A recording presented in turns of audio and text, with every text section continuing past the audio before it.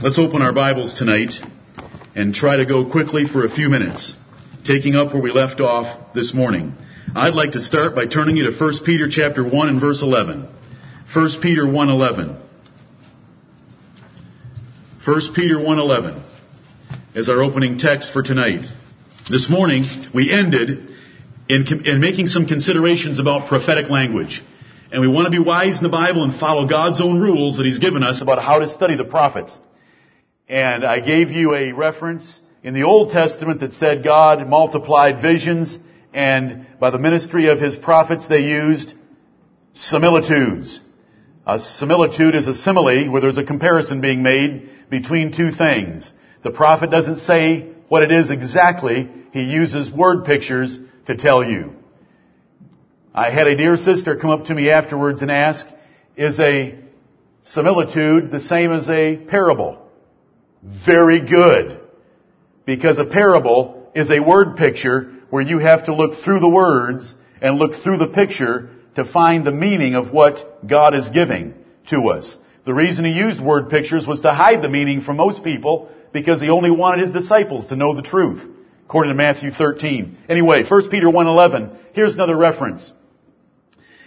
This is speaking of the great salvation of the New Testament era and of the second coming of the Lord Jesus Christ, where it says in verse 11, searching what or what manner of time the Spirit of Christ which was in them did signify when it testified beforehand the sufferings of Christ and the glory that should follow. What the Old Testament prophets wrote was not always plain because the Holy Spirit signified it to them. Here's another reference showing that God by His prophets used sign language rather than plain language. That's why when the Bible is going to use plain language, do you know that it actually tells you? It says, now the Spirit speaketh expressly. And when it tells you that the Spirit speaketh expressly, you can count on the fact that what's about to be said in the Word of God, you can know immediately. Where is that expression used? Now the Spirit speaketh expressly that in the latter days some shall depart from the faith. 1 Timothy chapter 4, giving heed to seducing spirits and doctrines of devils, commanding to abstain from meat, and forbidding to marry. Two doctrines of the Roman Catholic Church specifically laid out in 1 Timothy chapter 4, verses 1 through 3. That's when the Spirit speaks expressly. But when you open the book of Ezekiel, the book of Jeremiah, the book of Isaiah, you know that it's not all plain because you struggle through those books because the prophets are using similitudes, picture language. When the Bible says that Canaan was going to be a land flowing with milk and honey, what kind of a boat would work the best? A honey boat. That's because honey and milk, there wasn't, the Lord didn't intend a drop of either in His statement. It's an expression about a land that's full of good things. A land flowing with milk and honey. But see, that is how the Bible uses language, and it's used that way throughout. Remember Genesis chapter 3, God spoke to the devil and said, you will bruise his heel, he shall bruise your head. Does that mean that the Lord Jesus Christ should have worn shoes? And I'm not trying to be disrespectful or sacrilegious. A heel bruise is very insignificant to your overall body. A head wound is generally mortal. And that's what you're supposed to get from that kind of language. And the prophets spoke that way all the time. That was their method. And so we want to learn that from the Word of God, not from a book from seminary on how to understand prophecy. C.I. Scofield wrote a book called Rightly Dividing the Word of Truth. The only problem is he never learned to divide the truth rightly. He was a dispensationalist, and one of his main rules was that you take every Bible prophecy literal. And you can't do that if the Bible's true, because the Bible tells us that God, through His prophets, used picture language instead of express language. So you don't want to take it literally. You want to look for what the figurative language is saying in many cases. That is why the eunuch riding back in his chariot did not know who was under consideration in Isaiah 53. He said to Philip, is the prophet speaking of himself or of another man? Because it wasn't plain to him. And Philip was able to preach Jesus to him. And when we prayed tonight and asked the Lord to help us rightly divide the word of truth, it's not because we can figure out all the figurative language of the Bible. We can't yet. We're just asking Him to give us a few more verses. And when He gives us a few more verses, we're going to pray for a few more verses. And we're going to tell the Lord that we're but a little child, and would He please give us wisdom to help us understand the Bible. Right.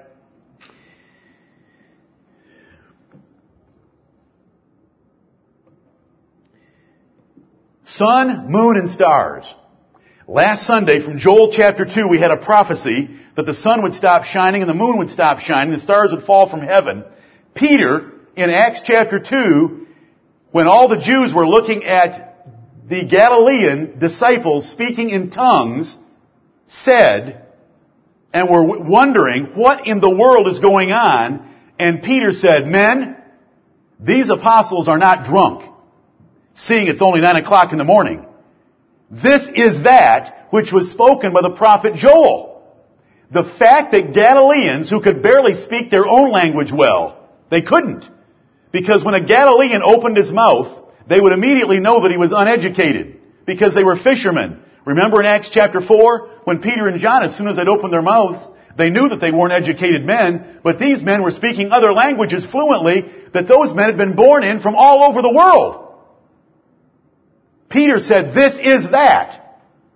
This great change religiously, by the power of the Holy Spirit, was forecast, prophesied by Joel, by saying the sun's going to stop shining, the moon's going to stop shining, the stars are going to fall, there's going to be blood, fire, and vapor of smoke. That's how prophets speak. And see, we're thankful that we have Joel and that we have Acts 2. I'm very thankful because I have an apostle telling me in that particular case how to apply that prophecy. This is that.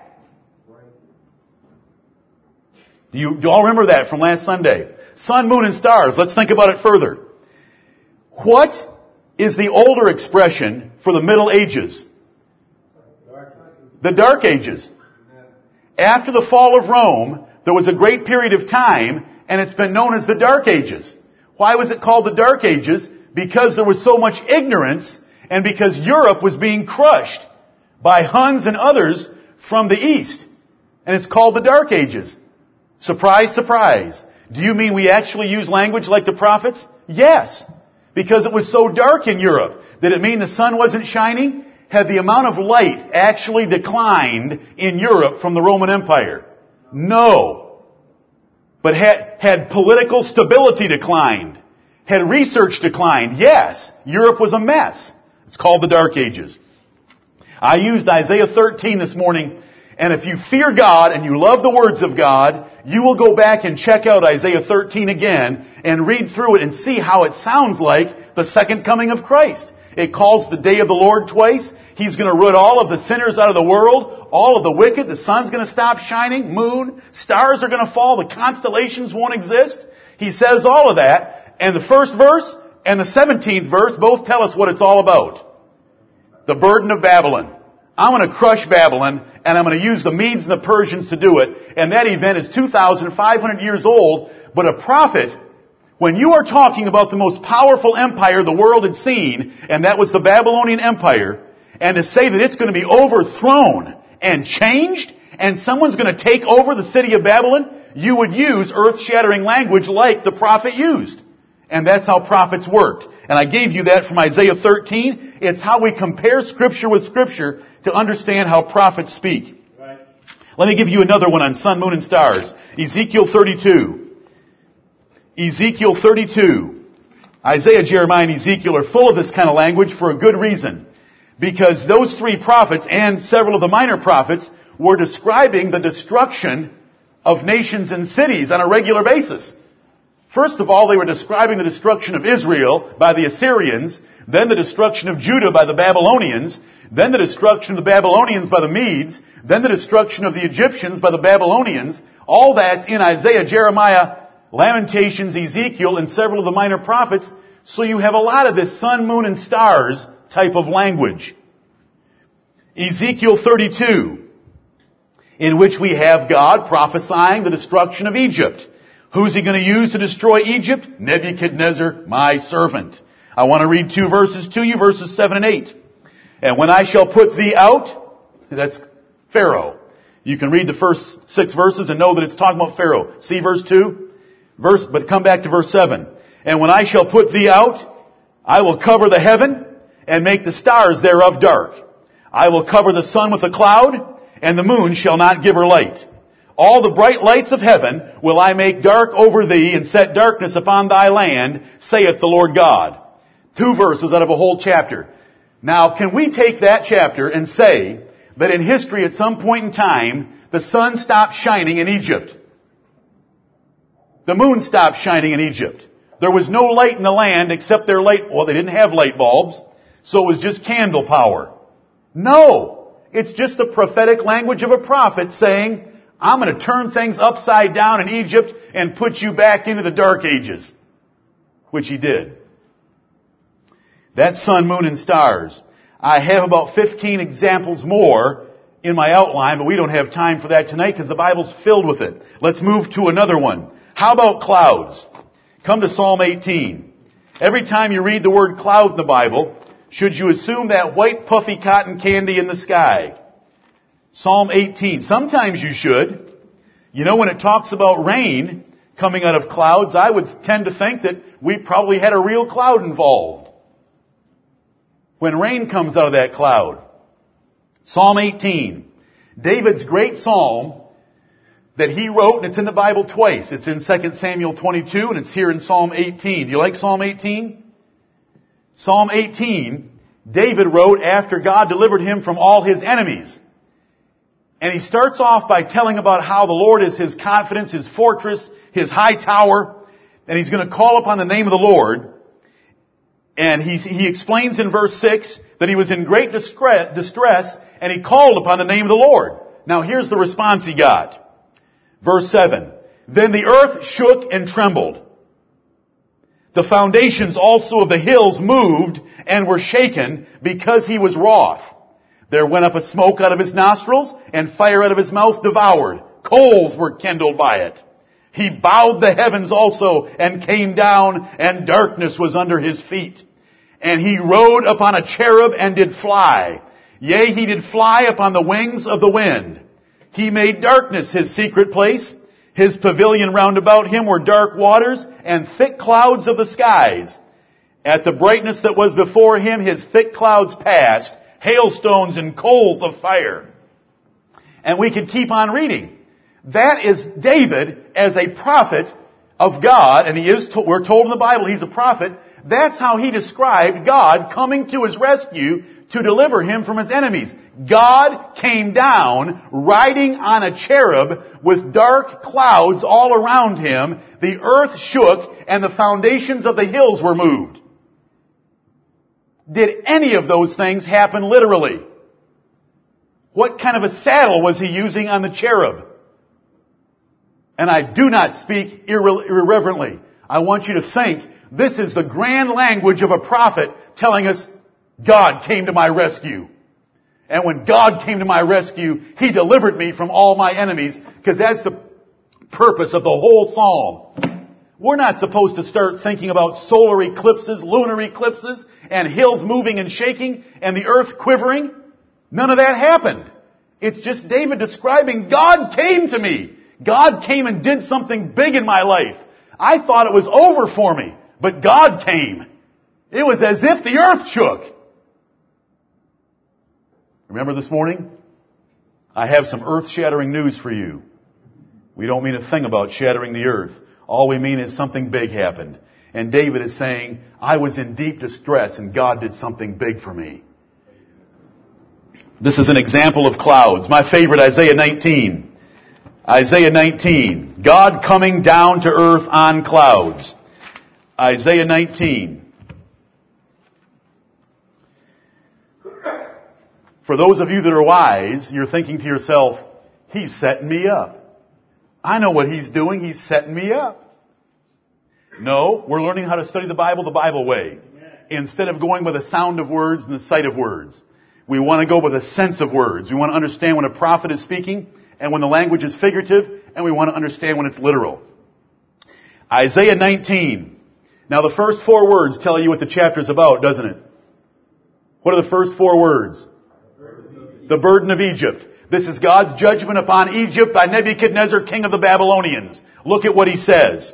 Behold, the Lord rideth upon a swift cloud, and shall come into Egypt. And the idols of Egypt shall be moved at his presence, and the heart of Egypt shall melt in the midst of it. And you can go on and read the rest of the chapter, all about the 5 cities of the land of Egypt, verse 18 and so forth, where God describes in detail that Nebuchadnezzar will whip up on the Egyptians because the Egyptians have been a thorn in the side of his people Israel. But notice that first verse. That first verse is precious. We are told in the Word of God to compare spiritual things with spiritual. So when we find language using clouds and the Son of Man coming in the clouds of heaven, we ought not to leap to the second coming because you cannot prove the second coming from those words. Those words are inadequate by themselves to prove that that's a second coming verse because God's been coming in the clouds of heaven for thousands of years. Whenever He comes and crushes His enemies and delivers His people. Behold, the Lord rideth upon a swift cloud, and shall come into Egypt, and the idols of Egypt shall be moved at His presence. Did His presence change places? Did He come on a swift cloud? How fast was it? How fast did the cloud move? Did He come to Egypt? How did He come to Egypt? God's the invisible, infinite Spirit that fills heaven and earth. He came figuratively to Egypt in judgment upon a cloud which always accompanies His judgment, according to many other prophecies of the Old Testament, and His presence of judgment was in the land of Egypt, and the rest of the chapter goes on to describe what He was going to do to the Egyptians. Look at the language. We do not jump to conclusions about a second coming from Isaiah 19:1. We do not jump to a conclusion about a literal cloud. We do not jump to a conclusion about a literal God appearing in presence. It says presence in Egypt. He came in judgment. Was He there really? Oh yeah, He was there really. He was really there in judgment. And it was painful for Pharaoh. And brethren, this is how we have to study the Bible. Amen. 2 choices. Every time we see a cloud, it's a literal cloud. We're a futurist. We do not understand the Bible. Every time we see a cloud, it's a figurative cloud, and it never is to be taken literal. We're a preterist. I am sorry for using words that some of you may not even know what they mean. A futurist is someone who takes the prophecies of the Bible and jams them all out into the future. Everything's over there. There's a tribulation coming. There's an antichrist coming. There's enemies coming. There's 2, 3, 4 comings of Jesus Christ. There's a battle of Armageddon and a whole bunch of stuff, and it's all over there in the future. Preterists. And the preterism has had a revival in the last 50 years. Preterism means all the prophecies, now I'm simplifying, but all the prophecies in the Bible were all fulfilled before 70 AD. All of them. Jesus came the second time before 70 AD. The resurrection of the dead occurred before 70 AD. The bodies were raised from the graves before 70 AD. Every word in the book of Revelation was before 70 AD. Who's the man of sin sitting on the throne in 2 Thessalonians 2? Nero Caesar. That's preterism. Everything was fulfilled in 70 AD. Brethren, we have 2 ditches. And if we do not guard our steps and go through the tedious work that it takes to learn how the Bible is to be used, we're going to go into one of them. Or we're going to creep toward that side. Do you know where I want to be? I want to be on the yellow line at the crest of the road. And so we have to go slowly and carefully or we're going to be there. The whole world wants to push us to one of those 2 extremes. The religious world. I hate preterism. You have got to meet a preterist and talk to him. They have some light on some verses that the futurists don't have. And when you hear a preterist for the first time explain verses that a futurist is jammed out in the future, you think this man knows his Bible because it is wonderful. It is a breath of fresh air. But you keep listening to him, and do you know what is left in the New Testament for you? Nothing. Do you know what the best question to ask a preterist is? What hope is there for me?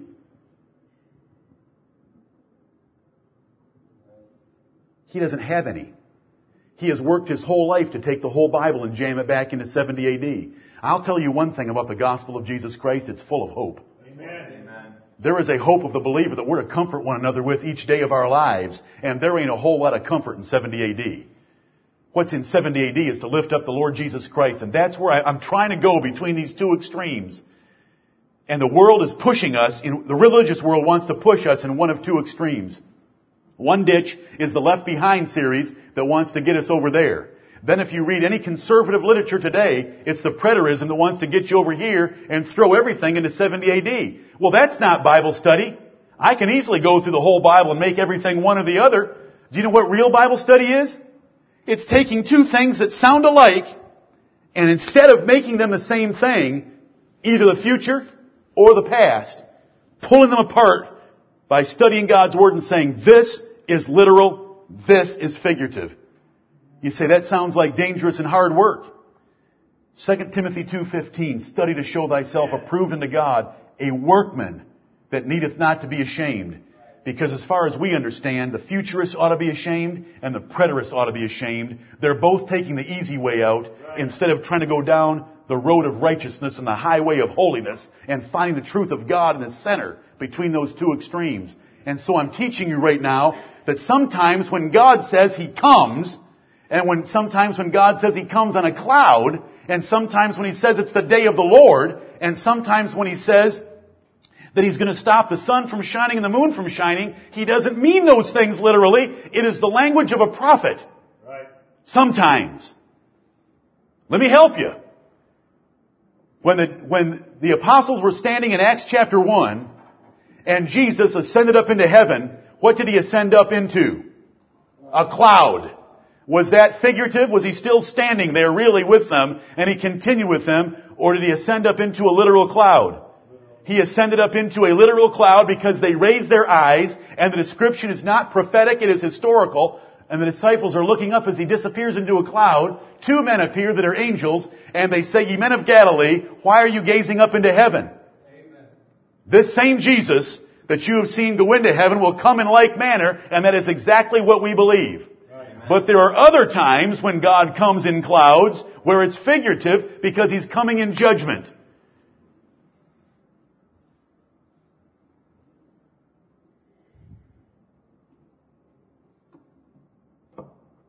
I am nothing.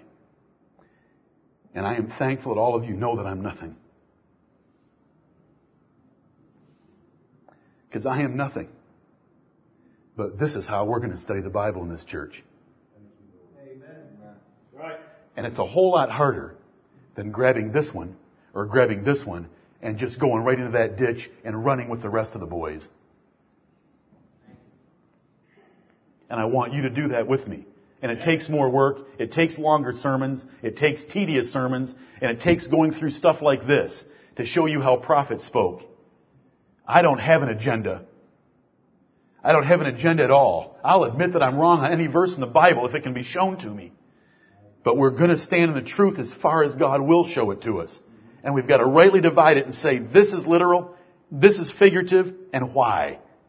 Why we make that judgment. Isaiah 19:1, I wish you'd remember that verse, because there's God coming on a swift cloud into Egypt, and they were moved at His presence, though it was a figurative coming of judgment. How about the day of the Lord? Let's go back to Isaiah 13, since it's close at hand. Isaiah 13, it's what I read to you this morning. Look at the first 4 words of the chapter. What is it? The burden of Babylon. Remember, it's the Medes and the Persians destroying Babylon in 500 BC.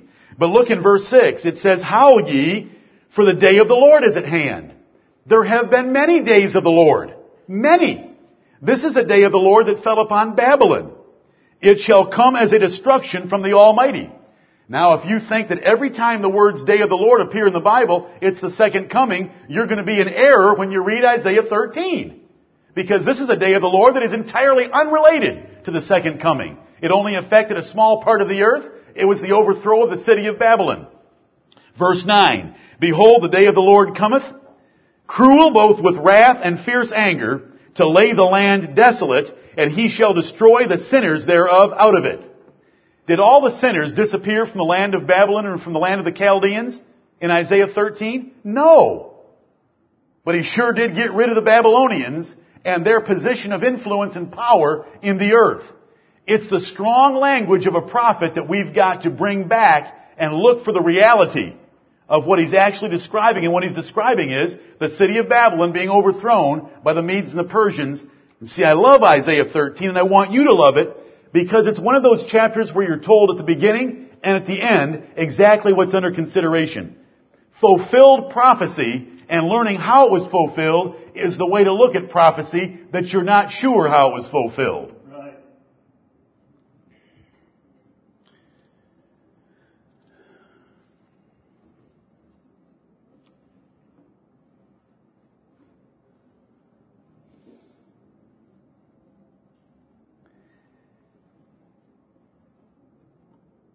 The value of prophecy is its fulfillment. Just hearing about what's coming doesn't have a whole lot of value in most prophecies. Now, knowing that the Lord Jesus Christ is coming for us is the blessed hope of the believer. And we're to comfort one another with those words. But when we look back in the Old Testament, we look in the first part of the New Testament, and we see these prophecies that are coming, we want to find their fulfillment because it builds our faith. I can tell you, in the name of the Lord Jesus Christ, that when I'm reading some of these historical fulfillments, and I read a pagan that is describing what happened at a certain date, and I know it's in the Bible, when I read it, I hit my desk and I say, thank you, Lord. Lord, this is precious that you were able to prophesy this so early in advance. The whole world has a book that described the development of the four empires of the world in advance. The world knows that Daniel was written early BC, and it described Babylonian Empire, the Persian Empire, the Greek Empire, then the Roman Empire, then the decay of the Roman Empire, and then a little horn coming up out of that Roman Empire that took the Roman Empire's name in the Roman Catholic Church. I have world history written by Daniel from 500 BC to the end of this age. Right. And I do get excited because that's what prophecy's for. I tell you things before they come to pass, is what God said. The value of prophecy is its fulfillment. That's why Jesus said, and these are words from this morning, I tell you before it come to pass, so that when it comes to pass, you'll believe that I am He. Right. You will know that I'm the God of the Old Testament, the Jehovah God, because I'm going to tell things before they come to pass. And when they come to pass exactly as I've told them, you'll know that I am He. And that is why the gospel of the kingdom, that Jesus Christ was king and what He was going to do to His enemies, was preached in all the world for a witness. Right. And then the end of the Jewish nation and the city of Jerusalem and the sanctuary came just as Jesus had prophesied. There are many Bible prophecies fulfilled within the Bible. Abraham, you're going to have a son. And we read a couple more chapters and Abraham has a son. And he even told us the son's mother was going to be. We see the angel telling Joseph about Mary's son. We see the angel telling Mary about her son. We see lots of prophecies fulfilled in the Bible, but there are a lot of other prophecies that are not fulfilled in the Bible. What do you do with those prophecies? Do you just say, well, I like the sound of those words and I believe they all happened? But that's not very confirming to your faith. I love to find out how they were fulfilled because it fulfills Scripture, because those prophecies were given for a reason, for you to rejoice in the God of heaven that was able to tell things before they happened. Much of Daniel's prophecies were that way because Daniel gave them in 500 BC, 450 BC to cover up to the destruction of Jerusalem. Because we have 400 years of silence in the Bible. Did Israel exist from 400 BC to the time of Christ? Not a word in the Bible about it except the last 4 chapters of Daniel. That's all we know about it. But there are historical records of what happened back there. And what we do is we go to the Bible first and we say, this is true. And if the historical records ever disagree, they're wrong. That is what I have believed. And that's why I said some strong words last Sunday about hating men that tie the beginning of the 70 weeks to anyone but Cyrus the Persian. Because Cyrus the Persian was God's chosen and named man 100 years before he was born. Right. And we are in a very small minority to trust the Word of God on that. Do you know what they all say? It cannot be Cyrus the Persian because he wrote in 538 BC. Cyrus reigned in 538 BC. He cannot be the one that got the 70 weeks going, because 490 years from 538 wouldn't even get us to Jesus Christ. Are you with me? They say Cyrus reigned in 538. 490 wouldn't get you to Jesus Christ. I've read hundreds and hundreds of pages this week, and they nauseate me. Second thing they say, I've got a document that's about to hit our website on this subject. Second thing they say, Cyrus never ordered the city to be rebuilt. All he did was order the temple to be rebuilt. And go to Daniel 9, because that's where we're going next. Daniel chapter 9, for a few more minutes. Daniel 9, I want to tell you where we stand and how we approach men and their writings. We only trust the Word of God. Amen. But once trusting the Word of God to find history backing up exactly what God said would happen is wonderful. We do this rather often and you just don't realize it. When you go to 1 Timothy chapter 4, and I've already done that tonight, we had a prophecy. Men were going to depart from the faith and start teaching that you should abstain from meats and that you shouldn't marry. Now, if you didn't know anything about Catholicism, you would read those 6 verses and they wouldn't mean a thing to you. But because you know about Catholicism, which is something outside the Word of God, you're able to fulfill that prophecy of 1 Timothy 4 and say, that is marvelous. God is marvelous to tell Paul, to tell Timothy, back in 50 or 60 AD, that there was going to arise a Christian denomination that was going to forbid marriage, the vows of celibacy, and that was going to fast, and fasting to them was not eating meat. Isn't that the same thing we do when we see the vain repetitions of the heathen in their prayers? Right. Isn't that the same thing we see when Jesus addressed the first Mariolater? Right. And we see those little indications in the Bible of danger that's coming, but we understand it because we've seen Catholicism and we see the prophecies of it in the Bible. Amen. Daniel chapter 9, 70 weeks are determined upon thy people. Remember this passage? This is one of the greatest prophetic passages in the Bible, one of the most important. Everyone knows that it's very important because it's dated, it gives a starting point, it gives an ending point in the middle of the 70th week, and it's all about the Messiah, and it's about the destruction of Jerusalem. But notice verse 25, know therefore and understand that from the going forth of the commandment to restore and to build Jerusalem unto Messiah the Prince shall be 7 weeks and 62 weeks. So it tells us what the beginning event is. And the beginning event is some king giving an order, a commandment, to restore and build the city of Jerusalem. Can you hold your hand there at Daniel 9 and flip back to Ezra chapter 1? Ezra chapter 1.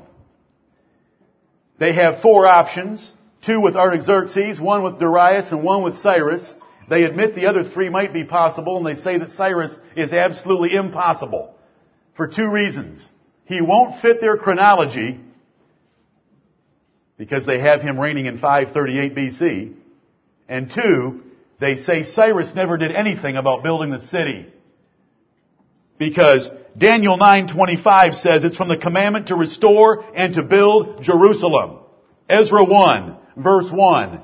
Now in the first year of Cyrus, king of Persia, that the word of the Lord by the mouth of Jeremiah might be fulfilled, the Lord stirred up the spirit of Cyrus, king of Persia, that he made a proclamation throughout all his kingdom, put it in writing. Verse 2, thus saith Cyrus, king of Persia, the Lord God of heaven hath given me all the kingdoms of the earth, and he hath charged me to build him an house at Jerusalem. What's that? That's a commandment, a proclamation to build the temple. He's commanded me to build him a house. So here we've got Cyrus. Now look back at the last 2 verses of 2 Chronicles. Same thing. Now in the first year of Cyrus, king of Persia. And it says, God has charged me to build him a house. And so you say, those guys might have a point. I think those guys might have a point by saying it can't be Cyrus. Isaiah 45. Keeping your hand at Daniel 9, because we're going there. Look at Isaiah 45. I trust the Bible. And if all men disagree with the Bible, I'm going to disagree with all men. And I hope that you're willing to do that. I want you to know that Isaiah was written 100 years before Cyrus was born.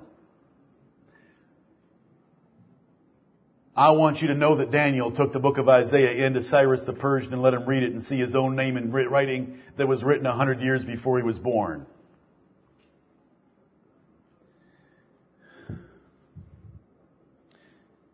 Verse 28. Here's what God said of Cyrus.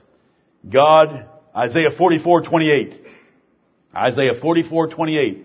That saith of Cyrus, He is my shepherd, and shall perform all my pleasure, even saying to Jerusalem, Thou shalt be built.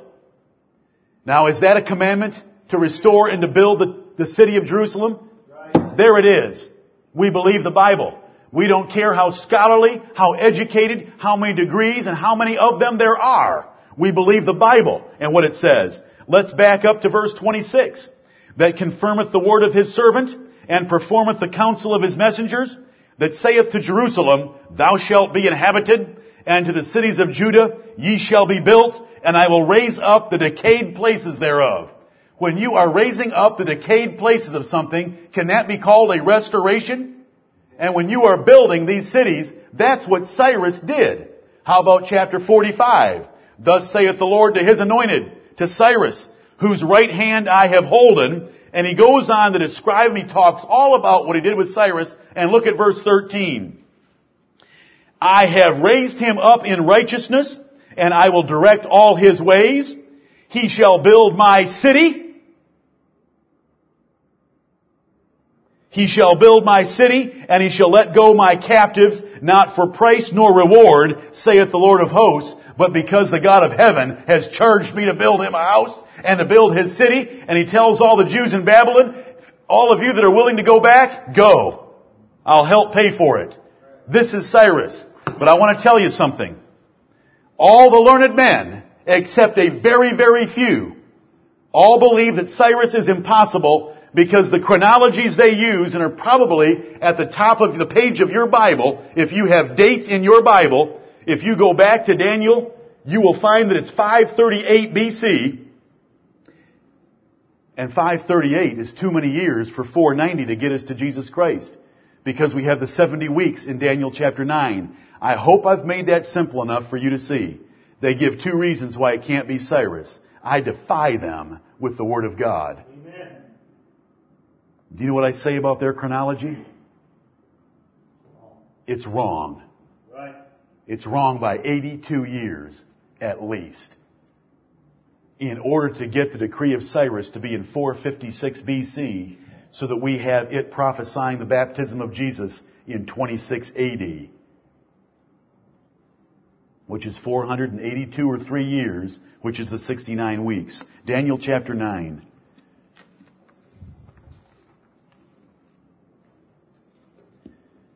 We went over this last week, but I want you to know this. Do you know where to find the prophecy of the 70 weeks? Do you know it's only 4 verses long?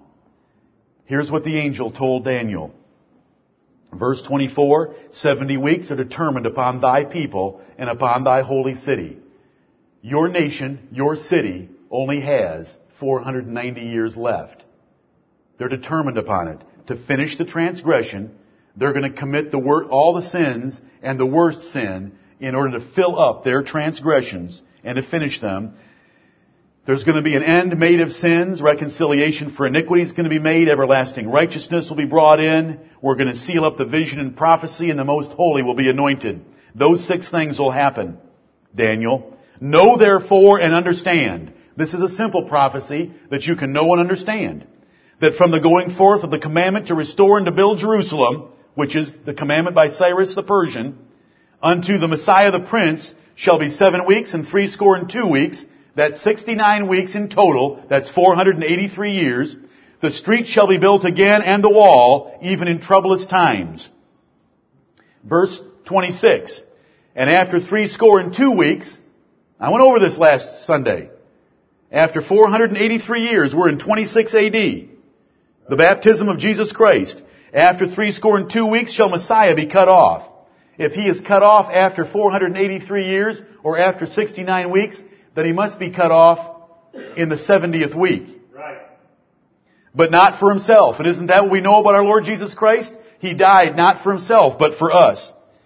In conjunction with that, because it's going to be Daniel's people that kill him, the people of the prince that shall come shall destroy the city and the sanctuary. God's going to send his armies and destroy those murderers and burn up their city. The parable in Matthew 22. And the end thereof shall be with the flood, and unto the end of the war desolations are determined.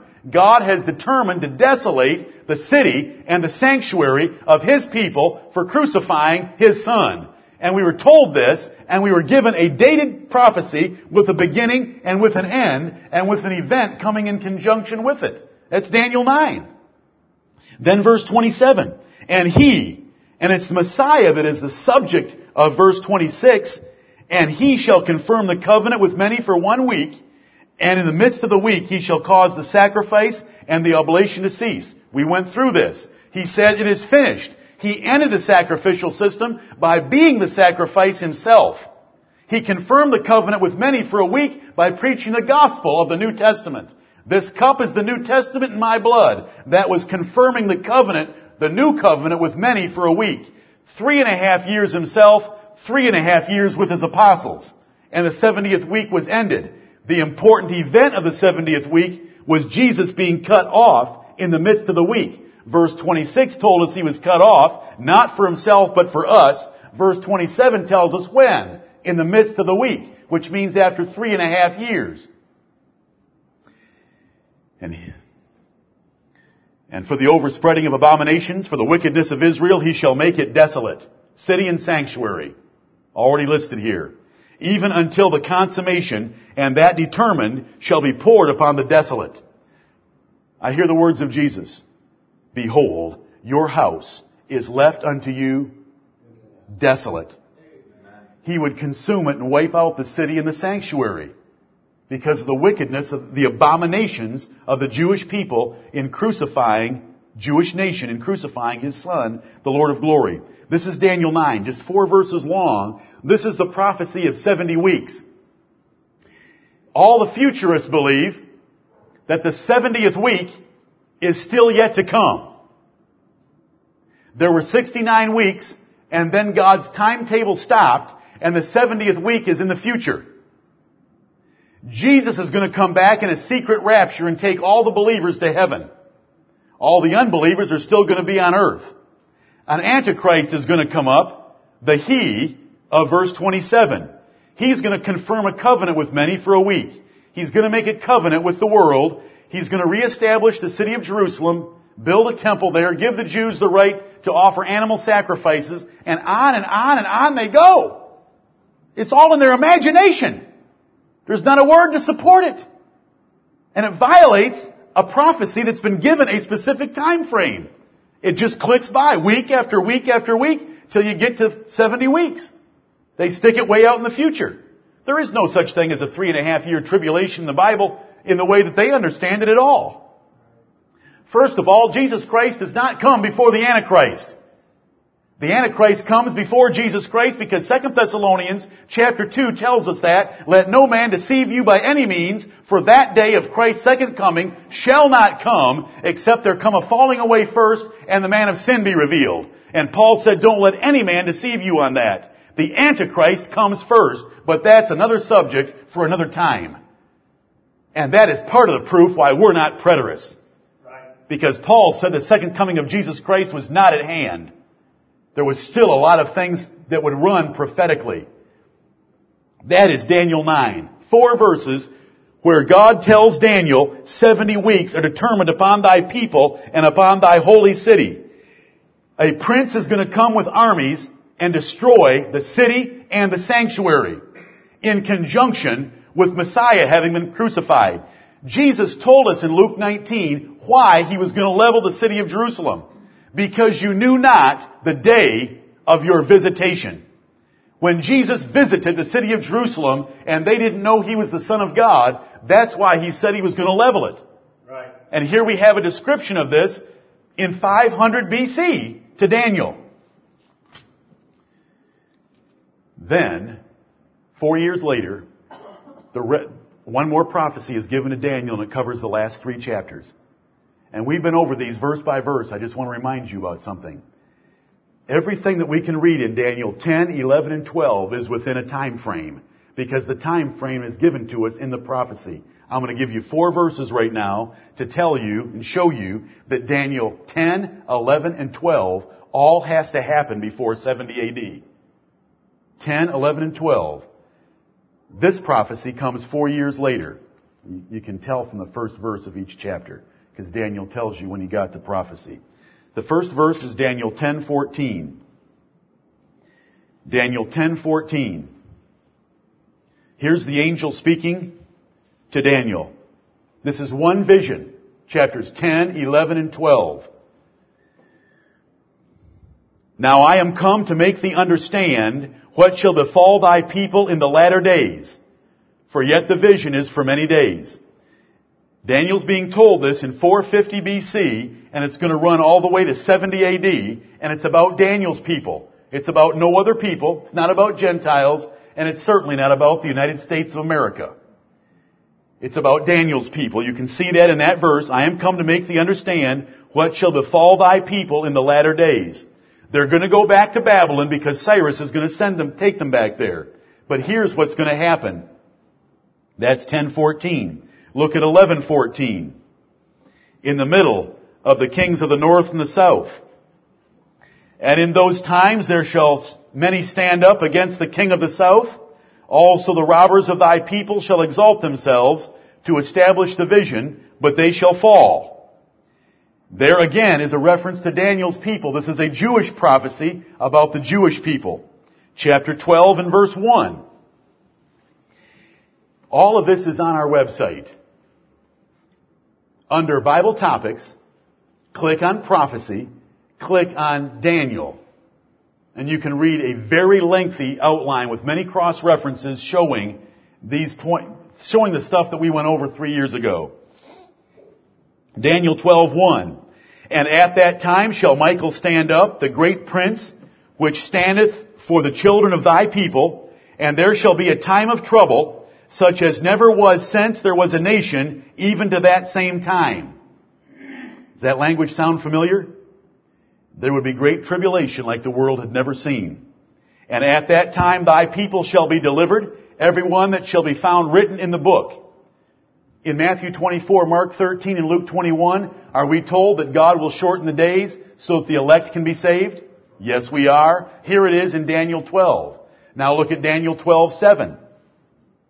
And I heard the man clothed in linen, which was upon the waters of the river, when he held up his right hand and his left hand unto heaven, and swear by him that liveth forever, that it shall be for a time, times, and a half, and when he shall have accomplished to scatter the power of the holy people, all these things shall be finished. That verse is of great importance.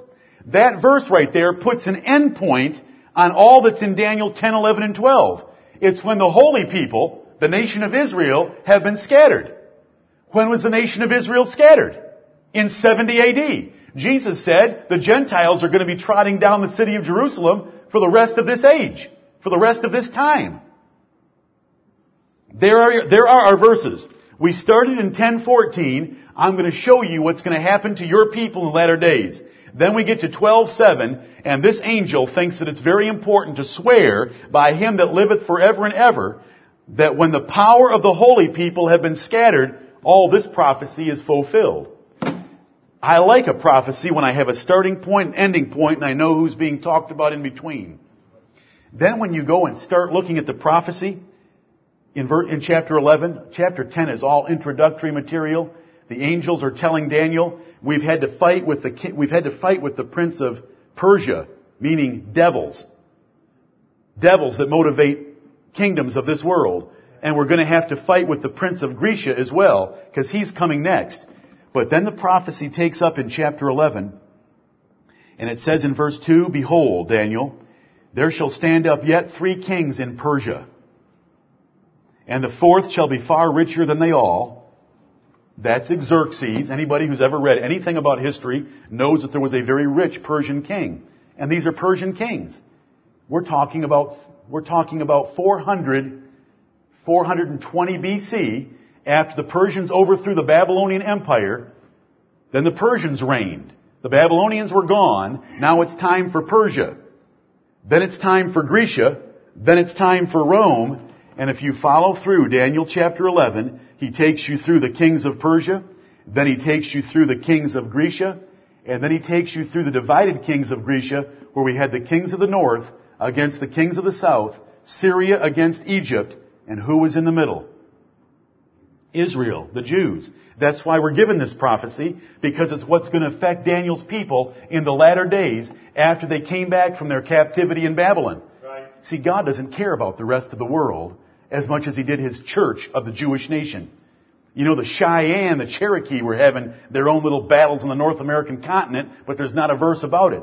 The Japanese and the Chinese may have been fighting, but there's not a verse about it because it didn't affect his people. But we've got Daniel 11, and I'll tell you something. You go ahead and read through Daniel 11. Just take a straight read through it. All the way through Daniel 11 about the king of the north against the king of the south. You'll be lost. But if you put a starting point on it with Daniel writing about the latter days and starting out with a Persian king, and you put an end point on it of when the people of Israel will be scattered, and you know that it's all about Israel, and you follow through, it's all understandable, as we studied on Wednesday nights 3 years ago. Do you remember? Right. It's beautiful. Amen. It's absolutely beautiful. And then it gets us to chapter 12, where the Romans are now in power. Because Augustus is in the last part of chapter 11, and it was in the days of Caesar Augustus that a decree went out for all the world to be taxed when the Lord Jesus Christ was born. Right. And we read in chapter 1 that Michael's going to stand up, and there's going to be a time of trouble, the likes of which the world has never seen, which is the Great Tribulation. And then an angel swears by him that liveth forever and ever that the holy people are going to be scattered, and they were scattered in 70 AD, and all this happens before that. Then we have this in the last two verses. Look at verse 11. And from the time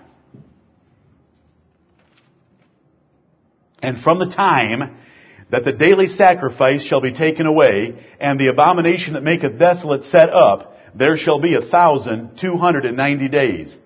There's going to be 1,290 days between two important events.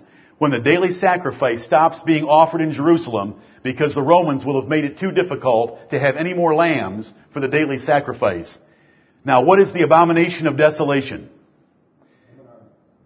When you read Matthew chapter 24 and verse 15, it says, Jesus spoke to those people listening to him, when you see the abomination of desolation set up in the holy place, then run for the hills of Judea. And if you're in the country, don't come into the city, because the desolation thereof is nigh. That's Matthew. Same thing in Mark. It says when you see the abomination of desolation set up in the holy place, then you know that it's time to flee the city of Jerusalem. Now Luke does not say it that way at all. Right. He says, when you see Jerusalem surrounded by armies, Amen, then know that the desolation thereof is nigh. Amen. So now we know what the abomination of desolation is, don't we? Amen. The abomination of desolation is surrounding armies. And we know what those armies were. They were the Roman armies in 66 AD when they came with Cestius Gallus and surrounded the city. Why are they called the abomination of desolation? Because a foreign nation that were a bunch of idol worshippers planting their ensigns and their gods on Jewish soil was an abominable thing. Why are they called the abomination of desolation? Because they were going to make Jerusalem desolate. As we've just read about 5 times in Daniel chapter 9, and we're reading right here. Now, when was the abomination of desolation set up? When did the armies surround Jerusalem? 3.5 years before 70 AD. 1,290 days. You can back into it in a calendar. Now listen. When Jesus said in Matthew and Mark, when he said when the abomination of desolation is set up as written by Daniel, let him that readeth understand. This is the verse. This is the abomination of desolation.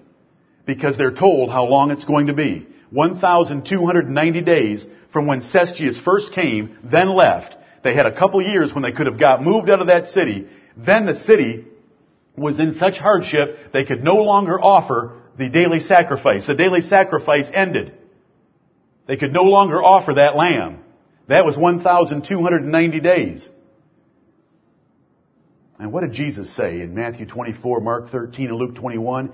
He said, if I don't shorten those days, the elect won't even survive them. And notice what Daniel says, the very same thing. Here's how he words it. He says in verse 12, blessed is he that waiteth and cometh to the 1,305 and 30 days. Those that can wait 45 more days, the city will be over and the hostilities will have ended, and those that have hid in the mountains of Judea will be safe. The very same thing Jesus said. The sacrifice could no longer be given, but the city was still in strong hands, and it was an impregnable city of Jerusalem, and the forts that were built around the temple. And they vacated those forts. And the time was shortened that Titus took to take the city wholly, so that the people that were hiding could come back out, because he granted total amnesty to anyone that would come out and lay down arms. And so the elect were all saved. It was prophesied in Daniel chapter 12, and Jesus said in Matthew 24 and Mark 13, let him that readeth what Daniel wrote understand. I will shorten that siege of Jerusalem, which is called the time of trouble. It's the worst thing that's going to happen to the nation, because it's going to be the scattering of the holy people. I'm through with them. I was through with the 10 tribes under the kings of Assyria in 700 BC. I'm now through with the tribe of Judah and Benjamin. The holy people will be scattered, and Jerusalem is going to be trodden down of Gentiles. And that is the prophecy of the Word of God. That is Daniel. 4-verse summary in Daniel chapter 9, then a 3-verse exposition of a 400-year prophecy in Daniel chapters 10, 11, and 12, as it describes all the successive wars, culminating with the Romans taking over at the time of the Lord Jesus Christ, and including the setting up of the abomination of desolation. There it is. Jesus said, go back and read about it. And Jesus brought all that on that generation. Just what Daniel had described. He is a great king. Amen. They cut off the Messiah. Whatever parable that you like the most, Matthew 21, Matthew 22, Luke 17, whatever parable you like the most, when the Lord Jesus Christ came to that nation and looking from that vineyard for his fruits, and they persecuted him and then they killed him, the Lord of that vineyard was going to miserably destroy those wicked men in one prophecy. He was going to send his armies and destroy those murderers and burn up their cities in another parable. All on that generation. What we'll be doing next Sunday is starting to march through Malachi 3, Malachi 4, Matthew 3, Matthew 16, Matthew 21, Matthew 22, Matthew 23, on our way to see the prophecies over and over and over, fulfilling what we just read that Daniel told us. And Jesus said, Daniel's written about it. Let him that readeth understand. I will shorten those days to save the elect. Because if they weren't shortened, even the elect wouldn't survive. And it says, blessed is he that waiteth. He that shall endure to the end, the same shall be saved. The Bible is not that complicated on this subject. But there are some verses that are tricky. And we don't want to take a second coming verse and make it a 70 AD verse. And we don't want to take a 70 AD verse and make it a second coming verse. Right. We want to try to rightly divide the word of truth. Daniel's people have been scattered for 1,935 years. Everyone knows that. The holy people were scattered in 70 AD, and this was a prophecy that took us right to that date. The Lord Jesus Christ laid it out in advance, and He told His people so that they could all be saved from it. And as far as tradition tells us, which you know what I think of that, not a single Christian died in Jerusalem. And why would we think that a Christian died in Jerusalem? They should have all left. Because they had men like Peter telling them, save yourselves from this untoward generation. Right. What is an untoward man? One that is entirely unreasonable and crucified the Lord of glory. They persecuted the prophets, the apostles, and Jesus, the Son of God. I don't like ending right here, but that's where we're going to end. And may the Lord bless you to continue to study these things. I hope that I might be able to get an outline out in the next day or two in which you can look at a number of things of where we're going. Not just where we've been, but where we're going, so that when we come together we can go quickly. Amen. May the Lord Jesus Christ bless the preaching of His Word.